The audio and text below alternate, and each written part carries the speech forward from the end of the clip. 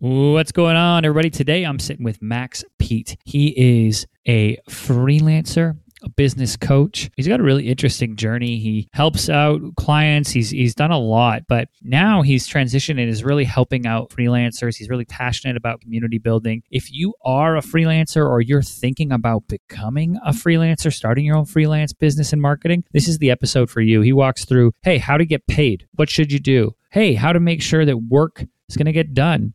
All of these things we talk about, and we talk a little bit too about some of Max's projects. This is a really, really awesome conversation, so definitely stick around. But before we get into it, as always, the show is brought to you by Cave Social. We are a marketing agency based out of LA that can help you with marketing primarily on social media. So head over to cavesocial.com, hit that contact us if you need some help. And now let's sit back, relax, and enjoy this episode.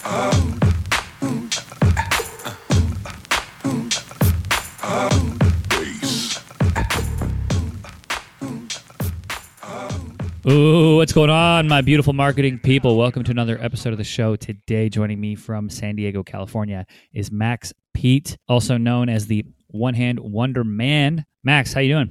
Good. How are you doing? Thank you so much for having me on here. I'm doing well, man. I'm excited we finally get to chat. I know we've been going back and forth on Twitter for probably the better part of a year talking marketing, so I'm excited to have you here. Before we get into, what you have going on and really some of the passions you have around building freelance business and some of the tips and advice you can give to people, I want to hear your story. How did you find your way to being in this world of marketing and freelancing? I'd love to kind of hear your journey and get a little of the backstory. Yeah. So I got into marketing the world from wanting to be in the music industry. When I was in college, I really wanted to become a music producer and explore that side of the space. But I ended up finding some music internships at a few labels up in San Francisco Bay Area and just was like, hey, let me give this a shot. It might be a cool way to network and meet people. And it was around 2010, 2011. And that's when, Facebook was coming out and being bigger for artists to get on, Twitter as well. And so I saw a demand for learning these platforms for help market artists on there and kind of did a few internships in that space, and it landed me my first full-time job outside of school at a digital agency called FameHouse, which was solely in the music industry, helping artists with their social media, their digital marketing, their advertising, email marketing. And I just got a lot of experience in that realm and just stayed with it. I was going back to Philadelphia at the time, working there, and then I moved back to California to work at this record label called Empire and was doing project management there and marketing as well. At that point, that's when I was wanting to do something else, still be involved in music, but kind of run my own ship. And so I decided to quit my job and try freelancing. I really had no idea what the type of services I wanted to offer. It's probably not the best advice to just quit and do this, but it was something that I just felt like I needed to do at the time, and I've been freelancing ever since. So the past 6 years. I love it. And now when it comes to freelancing, are there particular areas that you specialize in today, or are you finding yourself with a lot of different projects? Yeah, I'm finding myself with a lot of different projects. I would say more of today, I'm doing a lot more consulting versus actually implementation of stuff. So last year, I really cut back on the advertising work that I used to offer just because it was getting pretty stressful and I was mainly working by myself. So I was just kind of this is not something I want to continue to do, but I can consult on this type of work with my clients. So I still do that for a couple agencies and a couple clients that I still have on retainer. And then I do website design, which I've been doing for the past few years. So I do a bit of both. Amazing.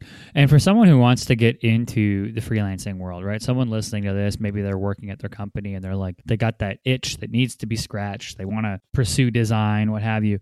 I guess, how would you tell them to go and find their first client? Walk me through how you kind of found your first client, if you can rewind the clock and bring it back, or advice you'd give to someone who's going to make the leap, doesn't really have a client base. Where should they go? What should they do? Yeah, for me, I went the unconventional route and went to Craigslist and went to look for the jobs that were being posted there and just started to hit up a bunch of people who kind of needed website work or digital marketing work or just wanted to hire someone on an hourly basis. But what I would recommend is going through your current network now, because a lot of times we're always thinking about new people we can reach and new people that we should market to, but we already have this existing network that more likely than not has work or knows people that needs work to be done. And so what I recommend is just finding people, reaching out to them in your network, saying, hey, this is, I'd love to catch up. I'm actually transitioning into freelance full time and I'm working in this industry. And if you ever need these services or if you know anyone that does, I would love to chat. Most of the time it's because we just need to stay top of mind in people's radars. And if we're not constantly doing that, then they will likely forget that we're offering these type of services. So definitely recommend reaching out to your existing network. There's a lot of money to be made in that that is largely ignored. Yeah, and getting over the fear of asking your existing network. I feel like people are less afraid to go to a job board and try to apply and get out to new people. And they have this fear of being judged or I'm not good enough or all these things they have to overcome to be instead of asking that person who maybe could help you out and get you started on your freelancing journey. So I'm with you.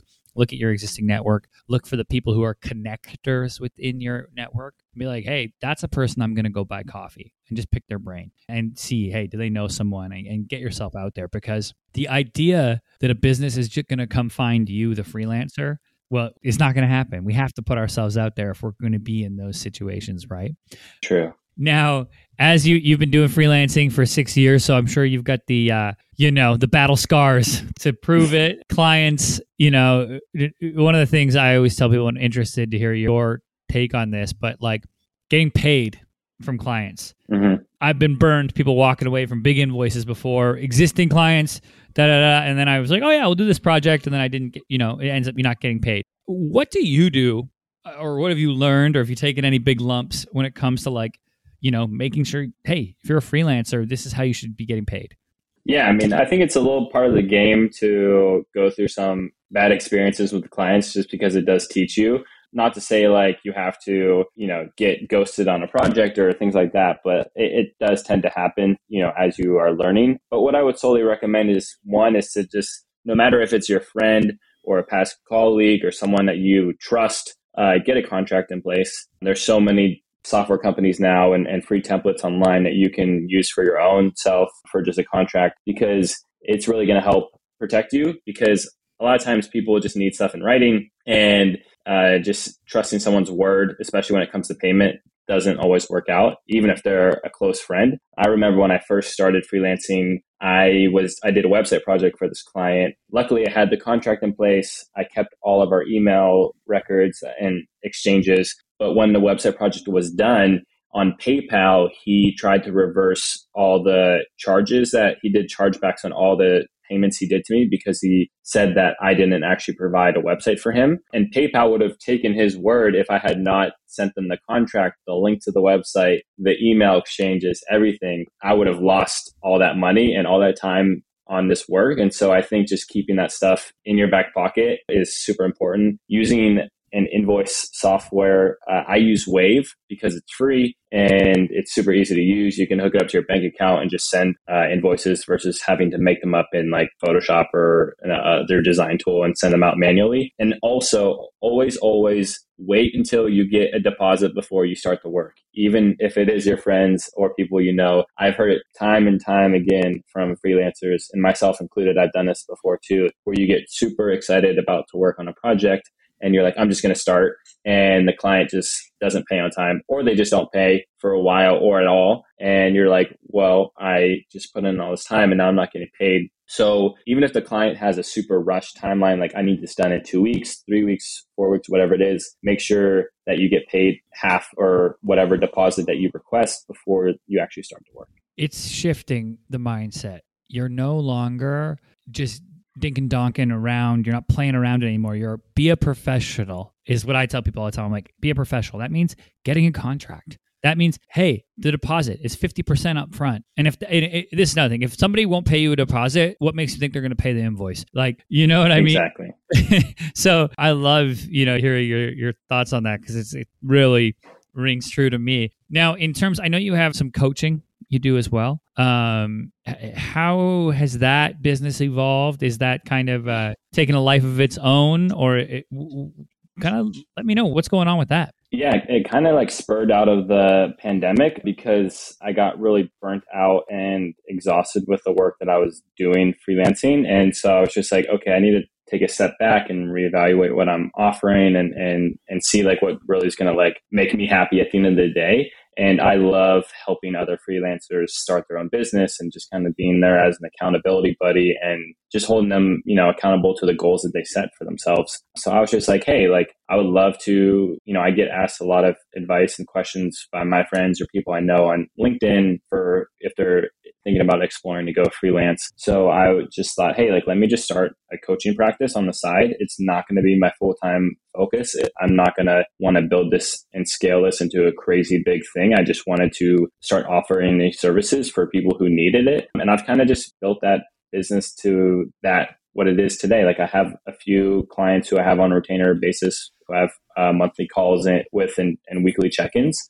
But other than that, I leave my coaching business open for those who need and want it because I found that, coaching works really well for people who are ready to be coached versus feel like they have to do it because it is a lot of work and it's a lot of just checking in, holding yourself accountable and making sure that you create the time and space for it. But it's a lot of fun. Like I love the clients I work with now. It's really great to see progress and just like getting any feedback of how much, support and things that you've helped with throughout the months that you've worked with them is just, it's such a rewarding feeling. That's awesome. I love it, right? And like you said, something massive there is people need to be ready to be coached. And it's the same thing. Clients need to be ready to be sold. You have to go for the client that's looking for that service, whether it's web design, graphic design, social media, whatever, SEO, right? Going and looking and saying, oh, who's ready to do this, right? If somebody has a website from the early 2000s, they're probably not going to update. But if they have a website that looks like it's like 2014, 2015, okay, they've done some stuff. They've paid for a redesign before. That client might be ready to hear, what you want to do with web design. So I love that that thought process as you go through and looking at, building businesses in any facet, really. Now, Max, what's next for you, man? Is it the freelancing? Are you going to build the freelancing business up? Do you want to become an agency? Like, where do you see it going? No, so I like to keep where my freelancing is currently. I have a few select clients that I'm currently working with and more so on a retainer basis. And everything that I'm kind of working on new is just referral and word of mouth, which I have been super blessed with having that be like a huge income driver for my business. But I've been really involved in community building lately and working with freelance founders as their community manager and just kind of fostering community within the freelance network and just connecting with other people in that space. It's been super awesome and really great, rewarding work to be part of. And I'm going to just continue to pursue that. Amazing. I love it. Now, for anyone listening who wants to connect with you before I let you go, where is the best place to reach out? If somebody wants to get into freelancing or they need coaching or what have you, where should they go to connect with you?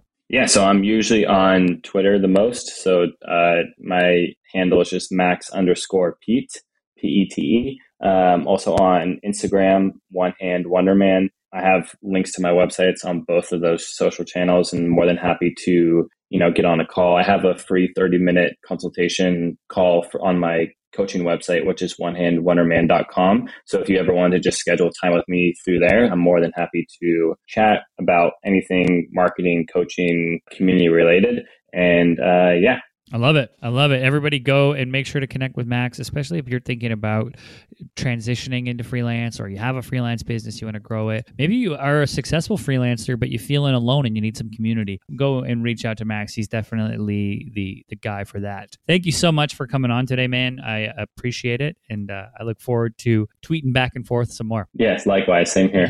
Awesome. Thanks, everybody, for listening. As always, I'm your host, Jordan Shelton, and I'll catch you later.